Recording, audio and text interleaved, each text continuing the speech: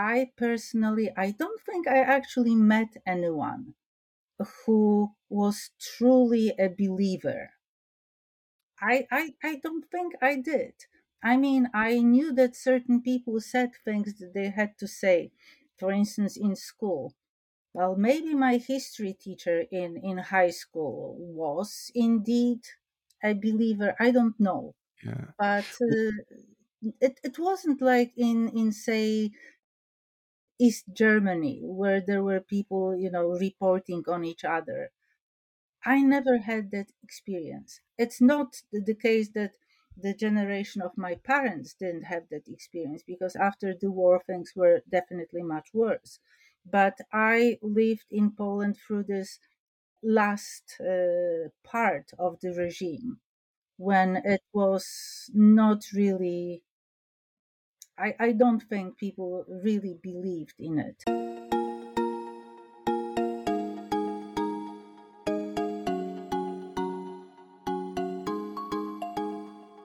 Hi, everyone. This is AJ Woodhams, host of the War Books podcast, where I interview today's best authors writing about war-related topics. Today, I am really excited to have on the show Magda Stroinska for her new book, My Life in Propaganda, a memoir about language in totalitarian regimes.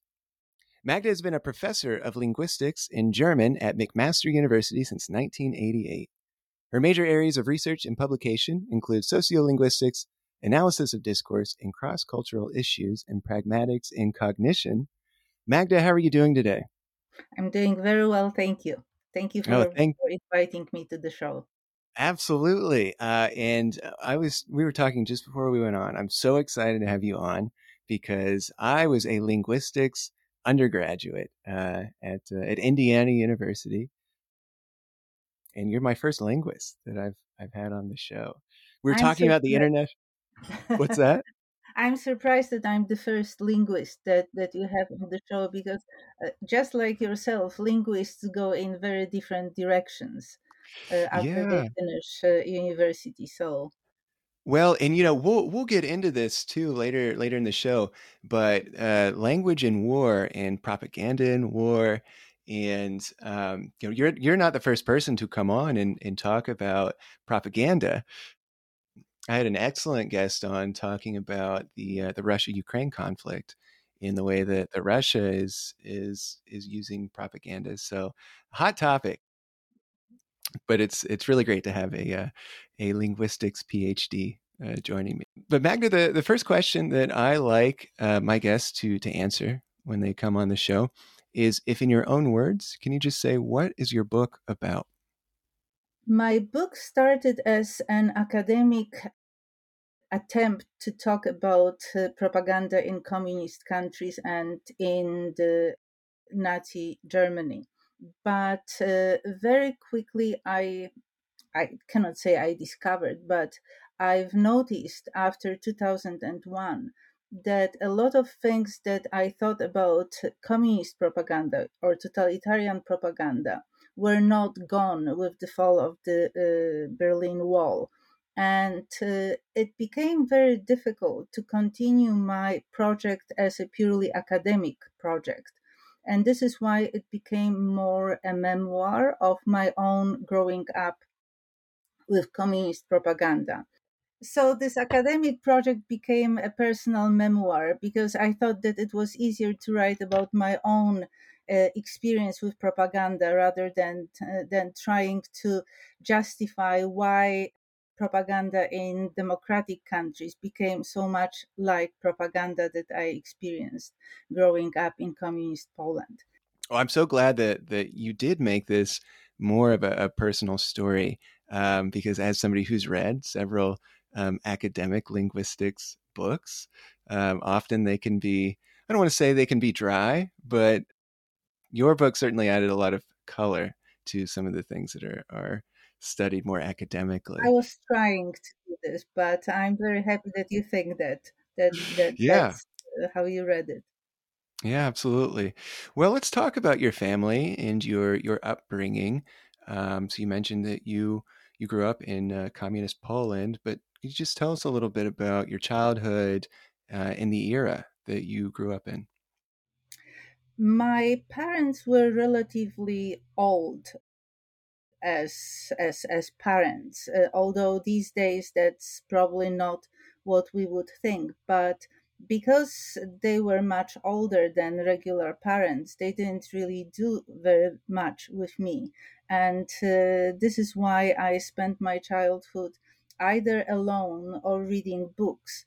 And there were lots of adults in my life, and when they talked about their adult issues and historical issues, and I was an avid listener to those conversations. I was just talking to my daughter today that I don't really remember my parents ever telling me anything in the format of a lecture about history, but it was the everyday life that brought lessons about history. So, for instance, there was a picture on the wall of my father's first wife and his two sons from that first marriage. So I was obviously interested in, well, what happened to my father's first wife. And this is how I learned about the Ribbentrop-Molotov Pact that divided Poland in September 1939, and how my father's first wife and the two half brothers I had were deported to Russia, where she died, and they found their way back to Poland, one by being adopted by Russians, the other with the Polish army of General Anders going through Persia to Scotland. So those were And just things to that situate the listener a little bit, so this is 1960s Poland. This is post World War II. when I Uh, was growing up, it was the 19, I mean, I was born in the late 1950s, but my earliest memories go to 1960.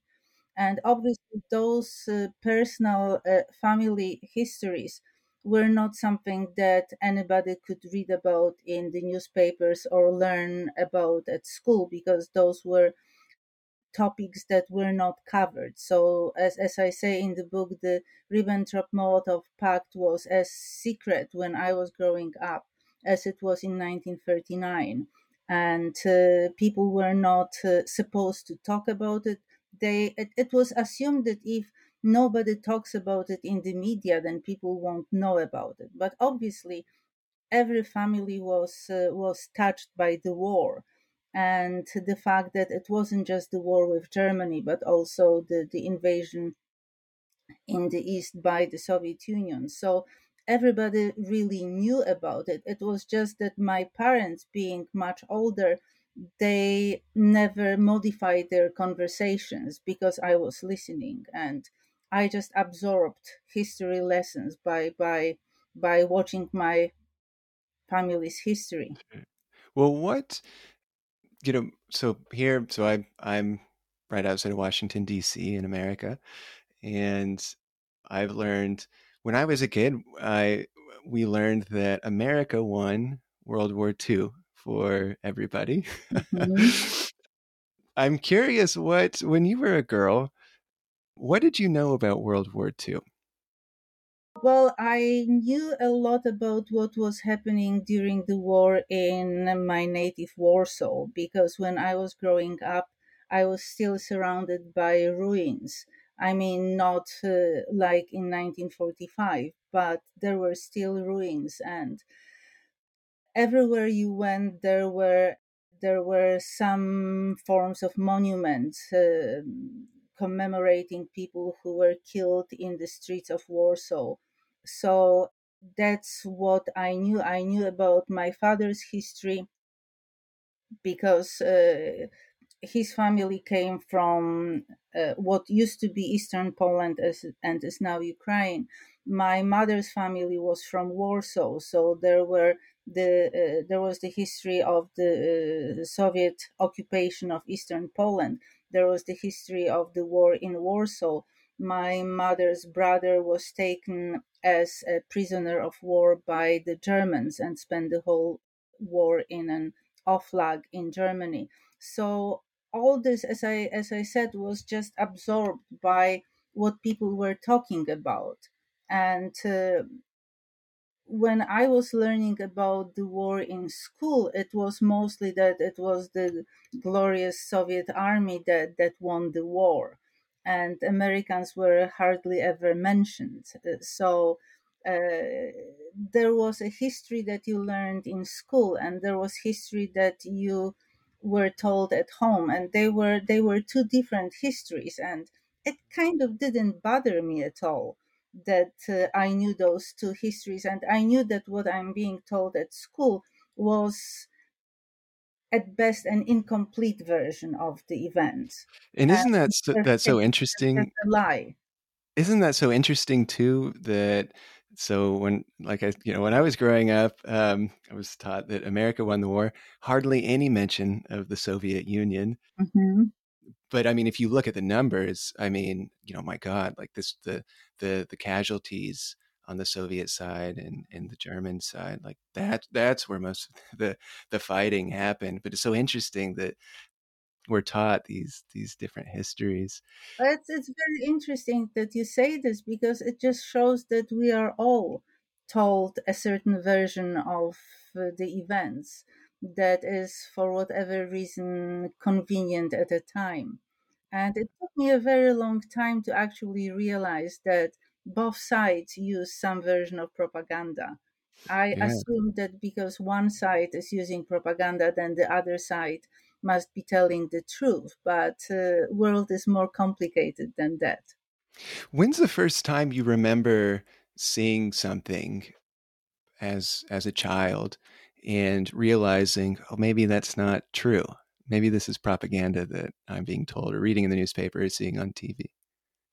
I don't know when I first realized that something was untrue.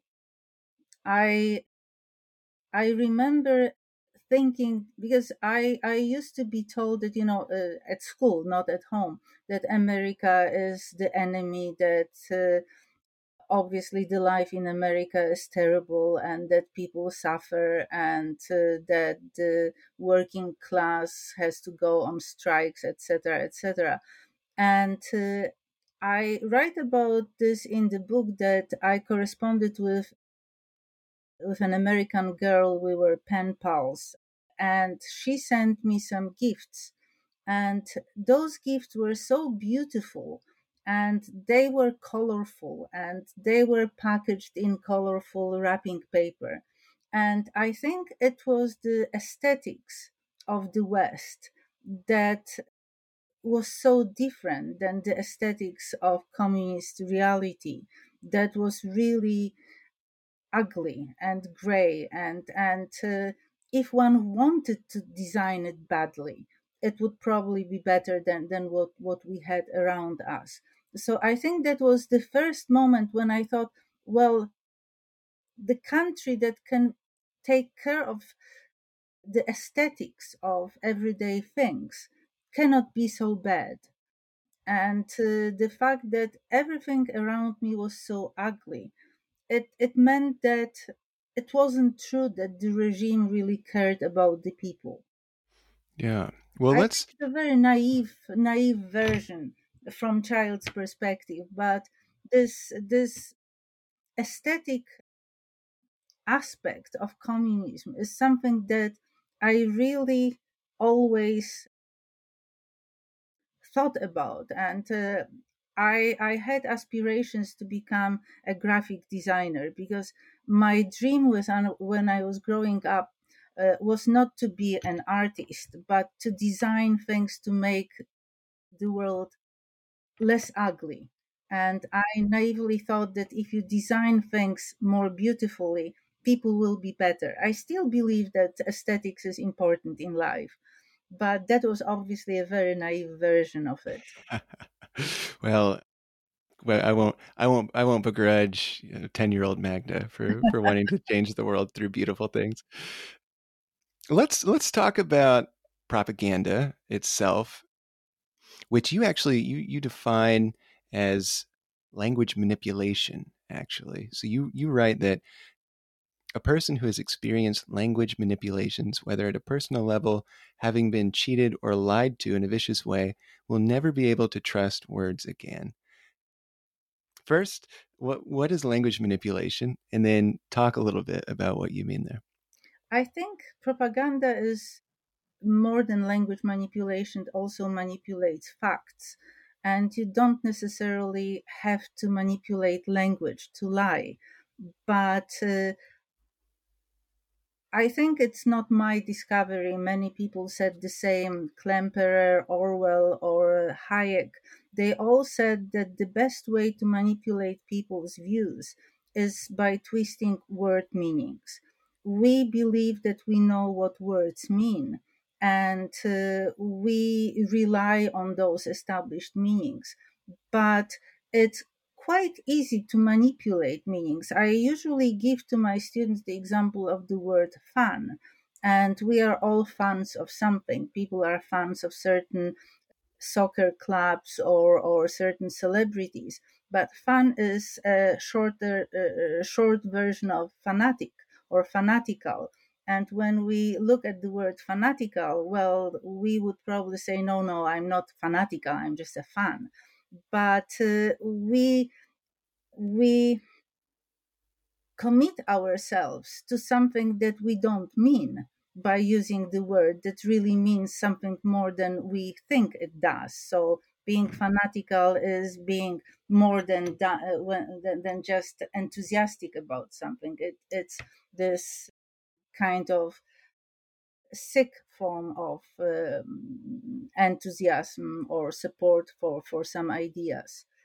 So Yeah. I believe that when you call something, for instance, social or people's democracy, you try to portray something as being good for all people. But there's the concept of weasel words in linguistics. So these are words that attach to other words and they empty them of the original meaning. And if you attach the word people's to something like people's justice or people's democracy, then it stops being a democracy. People's democracy is not democracy. People's justice is usually not justice. So It's like with that's I, manipulation. I think the official name for China, right, is like the People's Yes. Republic of Yeah, of China. China. And I Mm. think North Korea is like Yeah. something Well, similar. Poland used to be People's Republic of Poland. So Yeah. Uh, that's why that example comes to mind. In Germany, it was the addition of folk, and the only word that survived the Nazi time and is still in use is obviously Volkswagen, which was meant as the people's car. yeah. Well, I So, think like mhm. I think I read that National Socialism too. Obviously, it's not socialism, but that also is like a way to, Yeah, I guess, get people, manipulate the word to get yeah. people The bought word in. national can also be a weasel word. Yeah. Well, what are some of the hallmarks specifically of Soviet propaganda?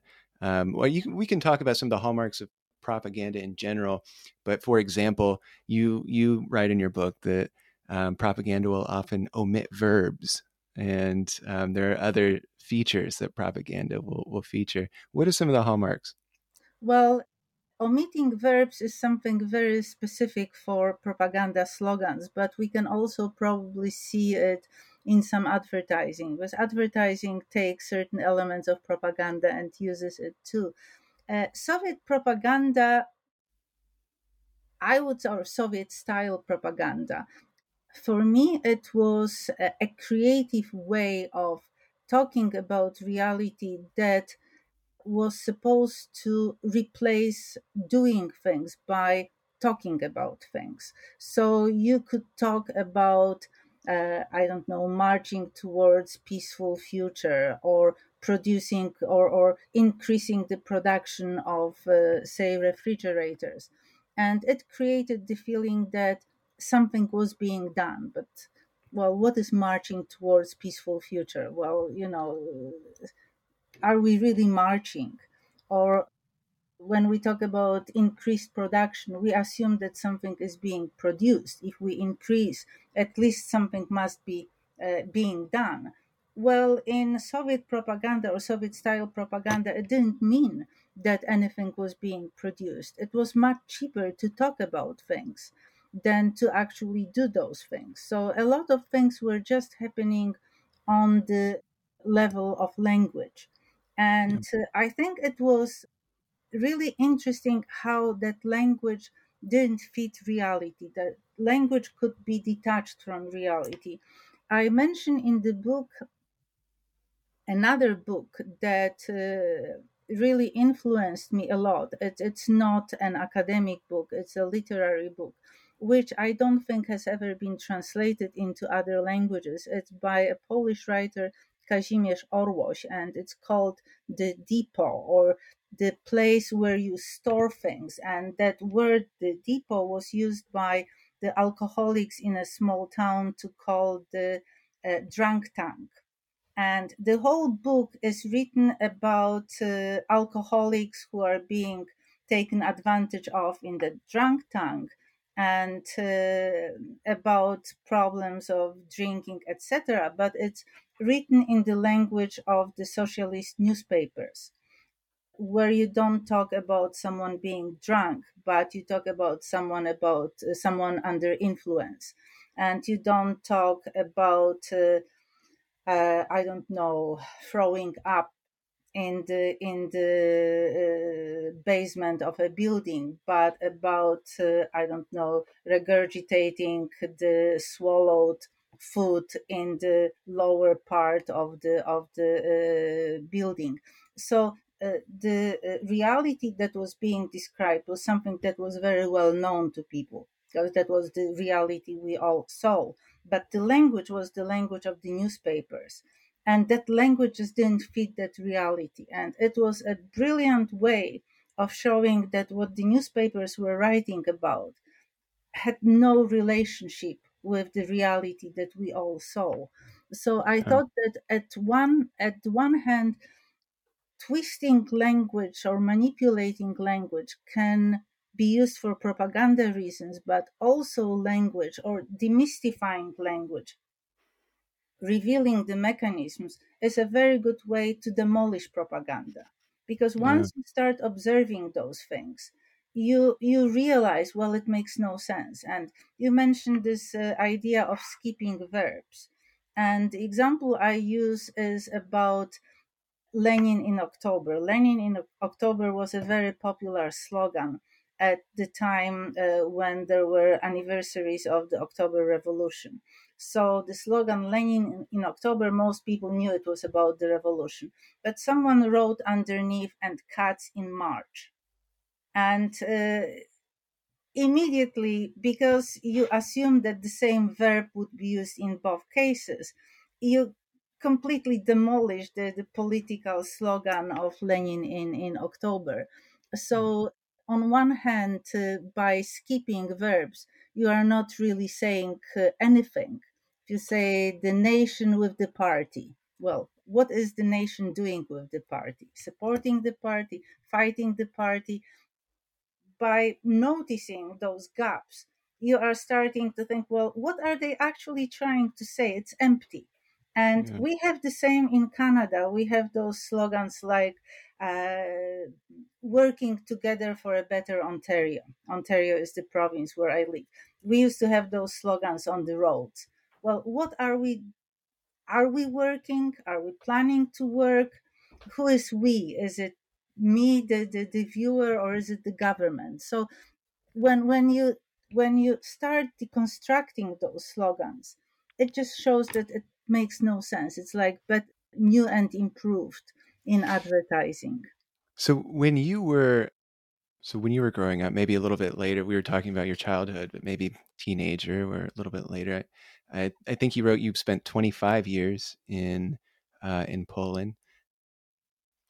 Did most people understand that they were being manipulated? Was it an open secret that what you read in the newspaper is a bunch of baloney?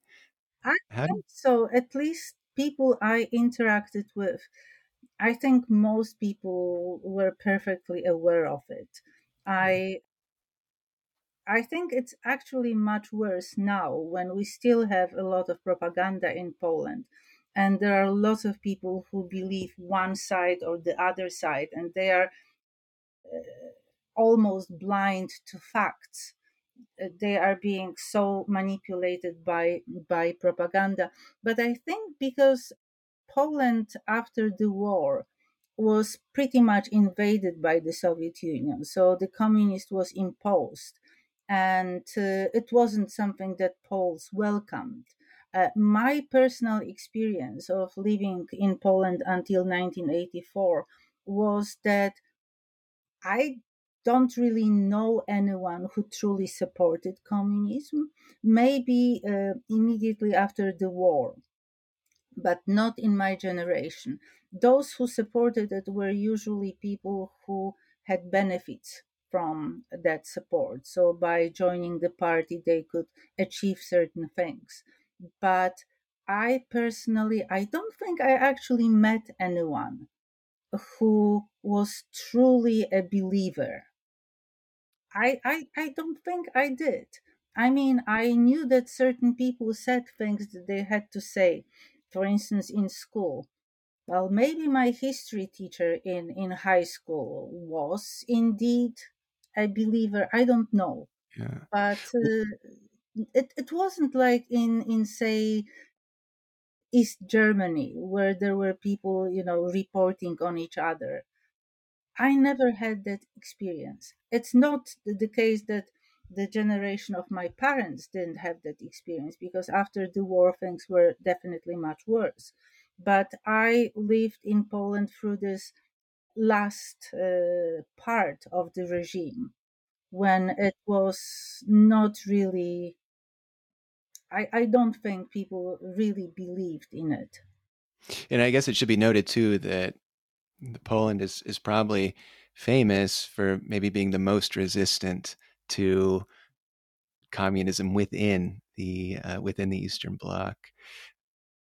Well, I'm curious, growing up and seeing, being around all this propaganda and seeing how language was used, what was it that made you want to study language as a profession?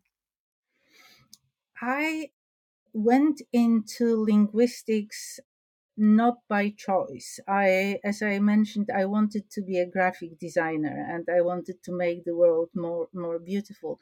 But I didn't get into the Academy of Fine Arts, and so I had to make a last minute decision. There were entrance exams to all universities. So I had to make a quick assessment of where could I possibly get in. And with what I prepared for, I decided that philologies were the choices. So it could be the Polish philology, the Russian philology, or the German philology. Those were the three languages that I could potentially study. I dismissed Polish because I didn't see any point. I obviously dismissed Russian. I wouldn't go to study Russian. So I chose German. And after 2 years of studying German, I decided I liked the linguistic side of it more than the literature side. And I switched to applied linguistics. And so I became a linguist on a kind of convoluted route. I'm very happy that I did, but it wasn't that I really made a choice to go into linguistics because I was interested in it. And this is very often the case with my students these days. They go to university, they have never heard about linguistics. But when they take first year linguistics, they all of a sudden open their eyes and they say, "Whoa, that's really interesting." So language, it influences the way I think. People in different cultures think somewhat differently, or they see the world differently. That was eye opening for me.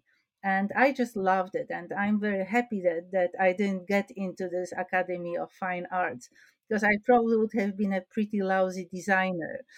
You But know, the first time I ever even heard of linguistics was from when I was a teenager.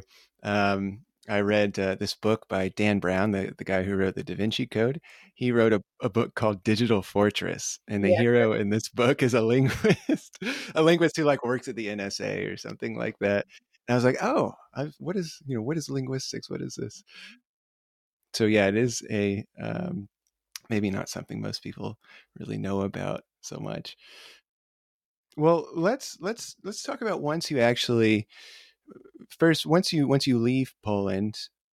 I think you write it's a little bit strange then for you to look, back and on Eastern Europe and Mhm. see the fall of the Berlin Wall and the Soviet Union collapse. Talk about kind of this period right after you leave Poland, and specifically with the propaganda you're seeing. Maybe it's a lot easier to see it now as propaganda, but what was that experience like with you having immediately left Poland? I left Poland in 1984 and I went to Scotland. And one of the first clashes between my experience in Poland and the new environment that I was in was that in Scotland there was a very different view of Margaret Thatcher. Margaret Thatcher and Ronald Reagan were very popular political figures in Poland because they spoke very strongly against the martial law, against the communist influences in Eastern Europe.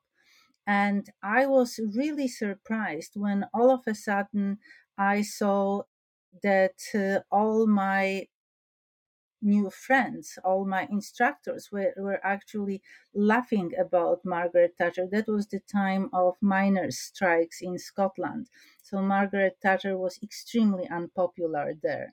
And I remember seeing posters of Ronald Reagan carrying Thatcher in his arms that were the version of the Gone with the Wind poster. And it was really eye opening that one can see the same person, the same historical event from a completely different point of view.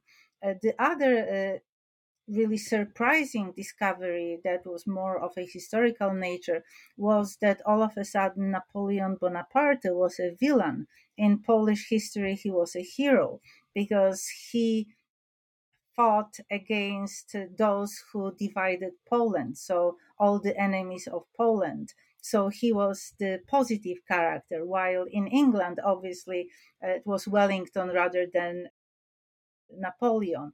So that was the first time when I began to reevaluate what my beliefs were about history.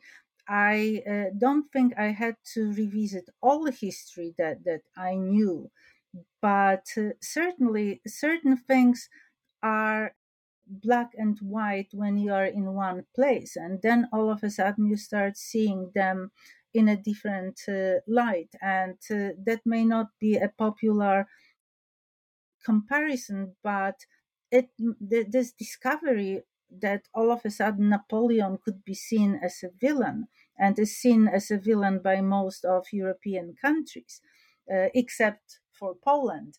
It made one realize that the fact that some Ukrainians were fighting on the side of Hitler was a bit like Poles following Napoleon, because that was a chance of regaining freedom. So history is very gray. It's very rarely black and white, but we usually learn about it in black and white terms.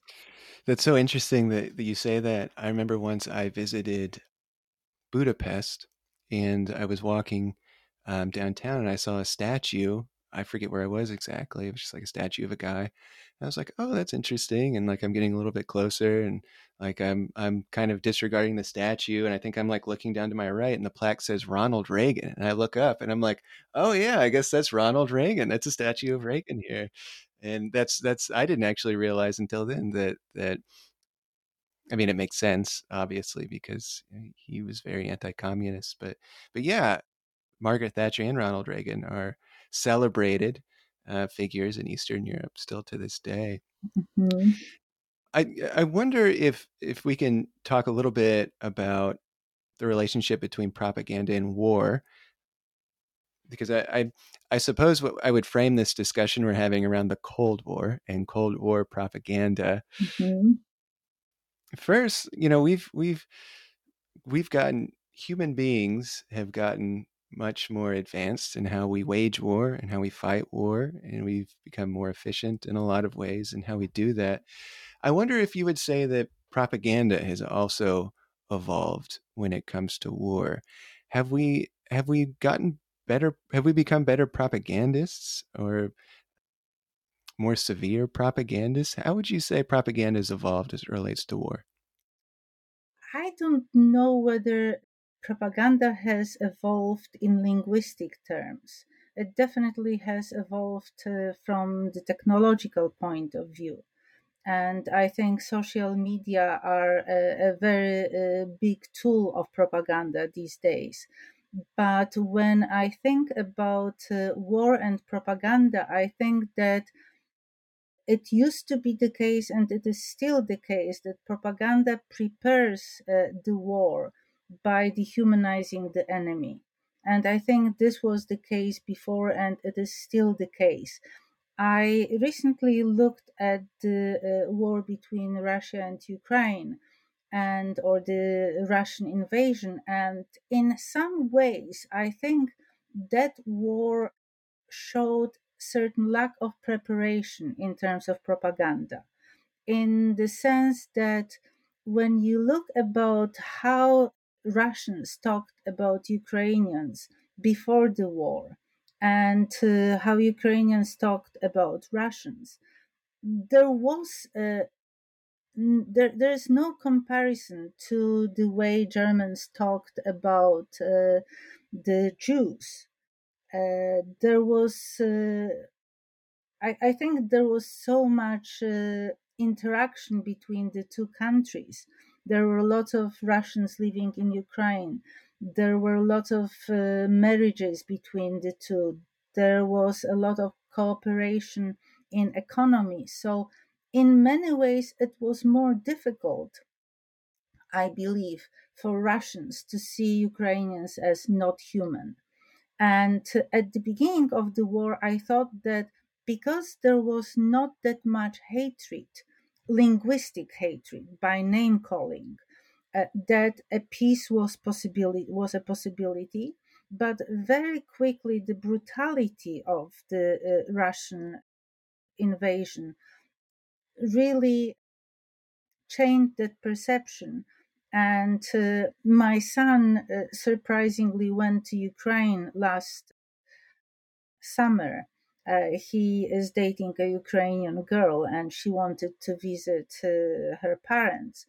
And he said that the perception is, well, the only good Russian is a dead Russian. It's a horrible thing to say, but it just shows that what at the beginning could have been perhaps taken back, and there was still a possibility of some kind of reconciliation. I think it's gone now. And it's a horrible thing because those two nations will be neighbors for the foreseeable future. They will have to live next to each other when the war is over. And how will they be able to do it unless they find a common narrative? Because at the moment, they have two different versions of history. And I think what I'm interested in linguistics, for instance, is the idea of apology.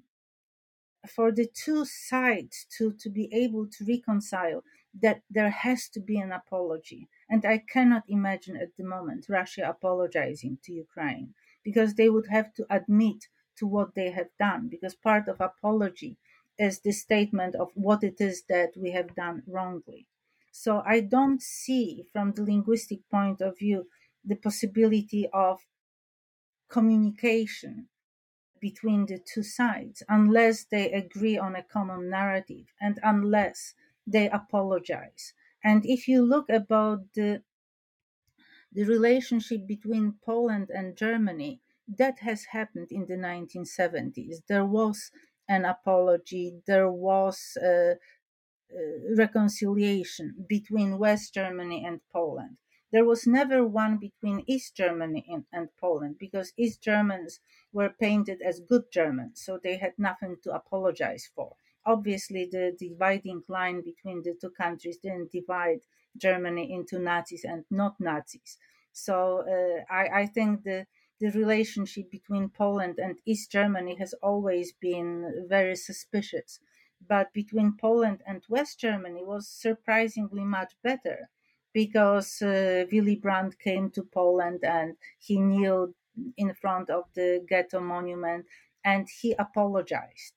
So, unless something like this happens in Ukraine, there is no possibility of resolving the conflict. So, my feeling is that from linguistic point of view, the propaganda hasn't changed that much, but the technological possibilities are much improved. Now, speaking of Russia and Ukraine, do you see a lot of similarities from when you were growing up under communism? Do you see those propaganda strategies being deployed by Russia today with the Russia-Ukraine war? Well, I think I never lived through a wartime, so it cannot be compared. In Ukraine now, people are just dying. It's an actual war.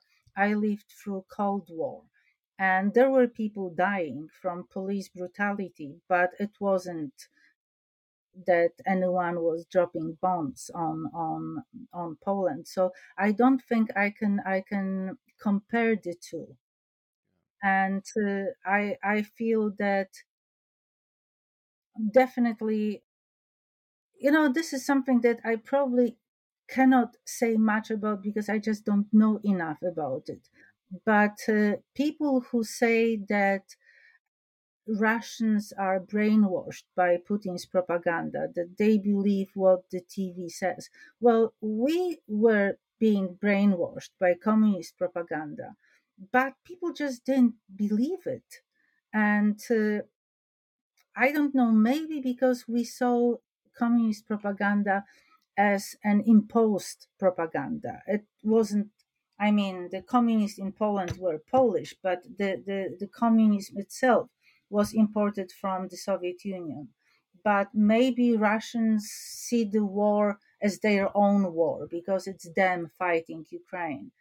But I just don't believe that you cannot get proper information if you want to, even in Yeah. Russia today. I just don't believe it. I don't buy it. Do you think that kind of maybe talking out, a little bit larger than the example of just Russia and Ukraine, thinking about propaganda today, I suppose, what would you say are some of the more troubling trends that you are seeing when it comes to propaganda around the globe? From the linguistic point of view, I find the concept of enemy always very worrisome. And there are elements of portraying someone as enemy that have not changed. Even when the current Polish government came into power, they ran their election campaign choosing as enemy the refugees and the immigrants. And they were using the same expressions that Hitler used in Mein Kampf, talking about dirty immigrants bringing diseases. This is the kind of dehumanizing language where you compare human beings to vermin or to parasites. And then the cleansing becomes the issue of hygiene rather than morality. When you try to portray the other side as less than human or something that endangers people in terms of their health or their existence, it's very easy to make people think, well, yeah, we have to protect ourselves. The funny thing about the immigrants and Poland was there were no particular immigrants who wanted to come to Poland. They maybe wanted to come to Poland to move on to other European countries, but Poles should have been more sensitive because there were huge waves of immigration to other countries from Poland over centuries. And I would think that Poles, more than most other nations, should be sensitive to the problems of immigrants. But even in terms of language used not just in Poland, but in the West in general, you as a linguist will hopefully appreciate it. We very often, I don't know if I call myself a linguist, but I do have a linguistics degree. That is true. but when we talk about people trying to enter countries, we now very often use the word migrant rather than immigrant. Just by cutting off this prefix im, when you talk about migrants, they are not people who are escaping war or starvation. They are people just moving between countries for no good reason. And I think by just cutting off this im in immigrant, and forming the word migrant, you are just taking away the humanity of those people. You are taking away the only thing they can have to ask for compassion. Yeah. And I And find it really troublesome how by just doing this we change the perception. And that was something that really made me rethink the whole book when, after 9/11, the war on terrorism became the war on terror. It was just cutting off the suffix, but terrorism is something that we can define. It's the activities of certain people who want to dismantle the world order or whatever, or destabilize something. But terror, what is terror? How can we have a war on terror? How can we win a war on terror? It becomes meaningless. But then it becomes this abstract idea, this very vague idea, and we can continue this war on terror forever because we'll never win in it. So those little linguistic things are really meaningful. The other example was the Patriot Act. And I can never remember what the full name of it is, but it cannot be a coincidence that it forms the acronym Patriot when it's the act of preventing whatever. Those little things that it is your patriotic duty to submit yourself to security checks. Well, your privacy is not a matter of patriotism. yeah. There are certain things that I want to keep private, not because I'm afraid that I'm doing something wrong, but it's just private. Well, what would you say, thinking about, again, because this was a memoir and kind of putting your own life under the microscope, thinking about propaganda 40 years ago as opposed to propaganda now, what do you think has changed?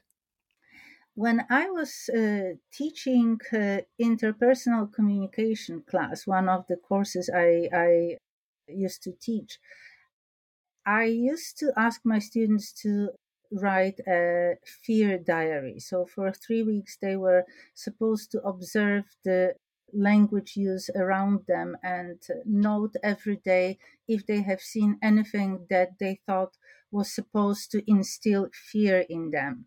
And the last time I was teaching that class, for the first time ever, I had a number of students reporting that they no longer know what's real and what's true. And I think this is the biggest change, that I may have been very naive in my evaluation of propaganda. Naive in the sense that I thought everything that TV says is untrue and everything that Radio Free Europe says is true. Well, neither was the case. Some things were true in Polish papers, some things were not, maybe not untrue, but biased in Western media. But at least I could tell what the reality was. And these days, young people very often don't know what the reality is, what's real, what's fake, and how to notice the difference. And I see it even in people of my generation, I have some of my family on social media, and without using names, one of my family members posted something about George Soros, that there was a picture of George Soros in a Wehrmacht uniform. And it was a big discovery that George Soros was in Nazi army. And I said, well, if you just fact checked, he was, I think, 15 when the war ended. He couldn't have been in Wehrmacht. And also, he was Jewish. He wouldn't be in Wehrmacht. So a little bit of fast checking would be enough to know. But people are just becoming, I don't know, lazy, or they accept what they see, and there is this confirmation bias. They only read what they already know or agree with. Yeah. So I think propaganda is much more powerful today than it ever Yeah. was. Would you say because of that attitude now, maybe people are more open to being influenced by propaganda? Possibly. It's a Yeah. very scary thought. I must Yeah. say that when I start, it took me very long to publish the book, because I always did projects with other people, and that was just my project. So it was always at the back burner. But I thought for a long time that that book would only have some historical value, because the world has changed. Especially after the fall of the Berlin Wall, there was a lot of optimism that now the worst is behind us. But I think these days it's probably more important than ever to be really vigilant about how we are being manipulated. And maybe manipulation through advertising is less nefarious, but many people say, oh, I can see through it. I really cannot be influenced. And I'm afraid those are the people who usually let their guard down, and they are quite at risk of being influenced just because they don't think it can happen to them. It's the ones who get influenced first. Well, I wonder, thinking about, again, because this is a memoir, and thinking about you yourself personally. Now, you did mention this book took you a little bit longer than maybe you had first anticipated to finish, but I wonder how you changed personally from when you started this book to when you finished this book.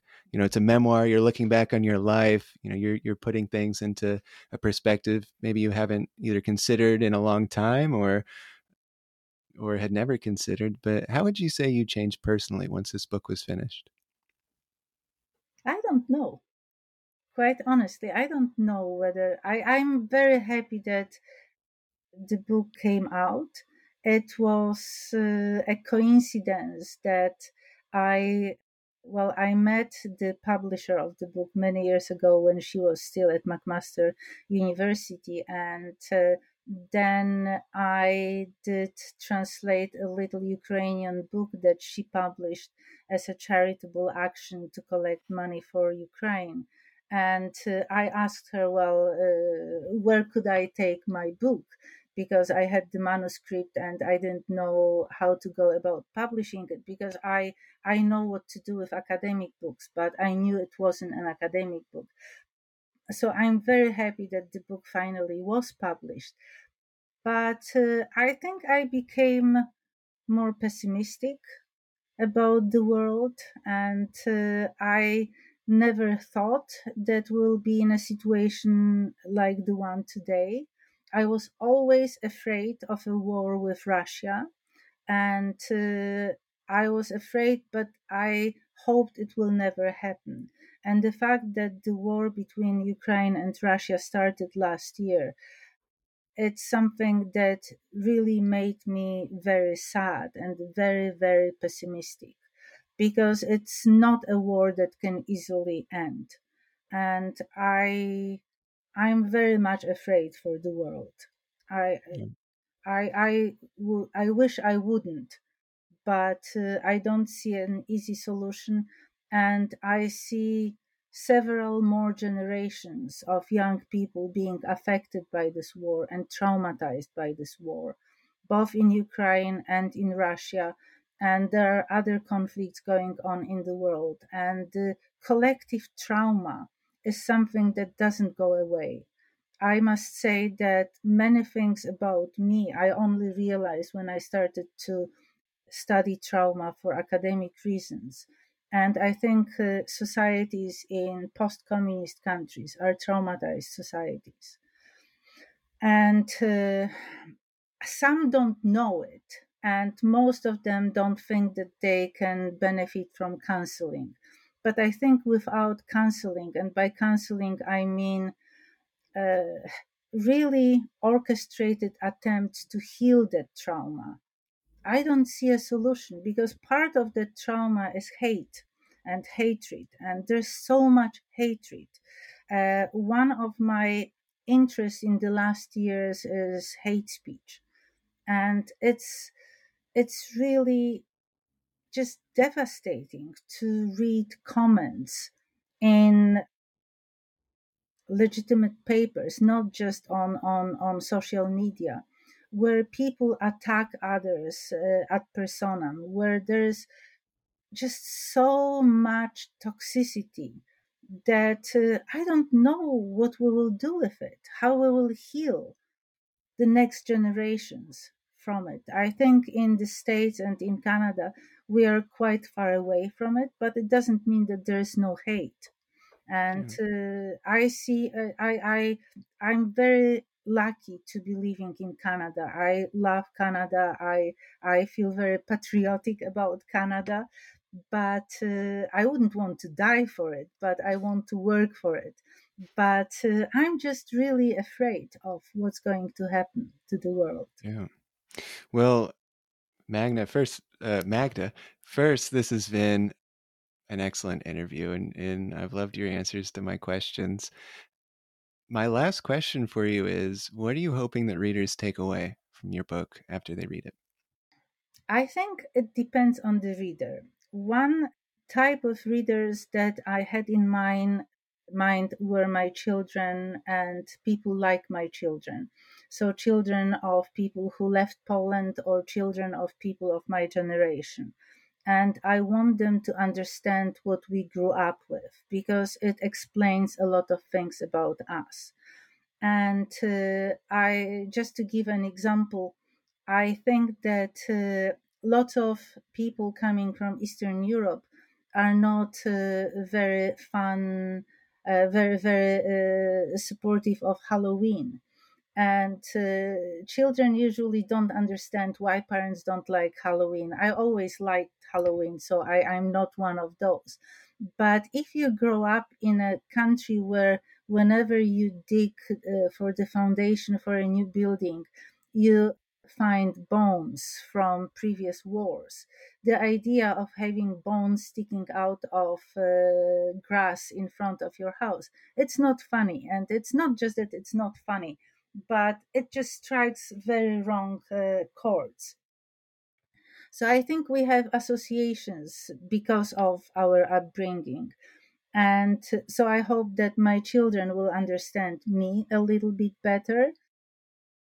I hope that other people will understand that communism is not a great system where there were just errors in execution.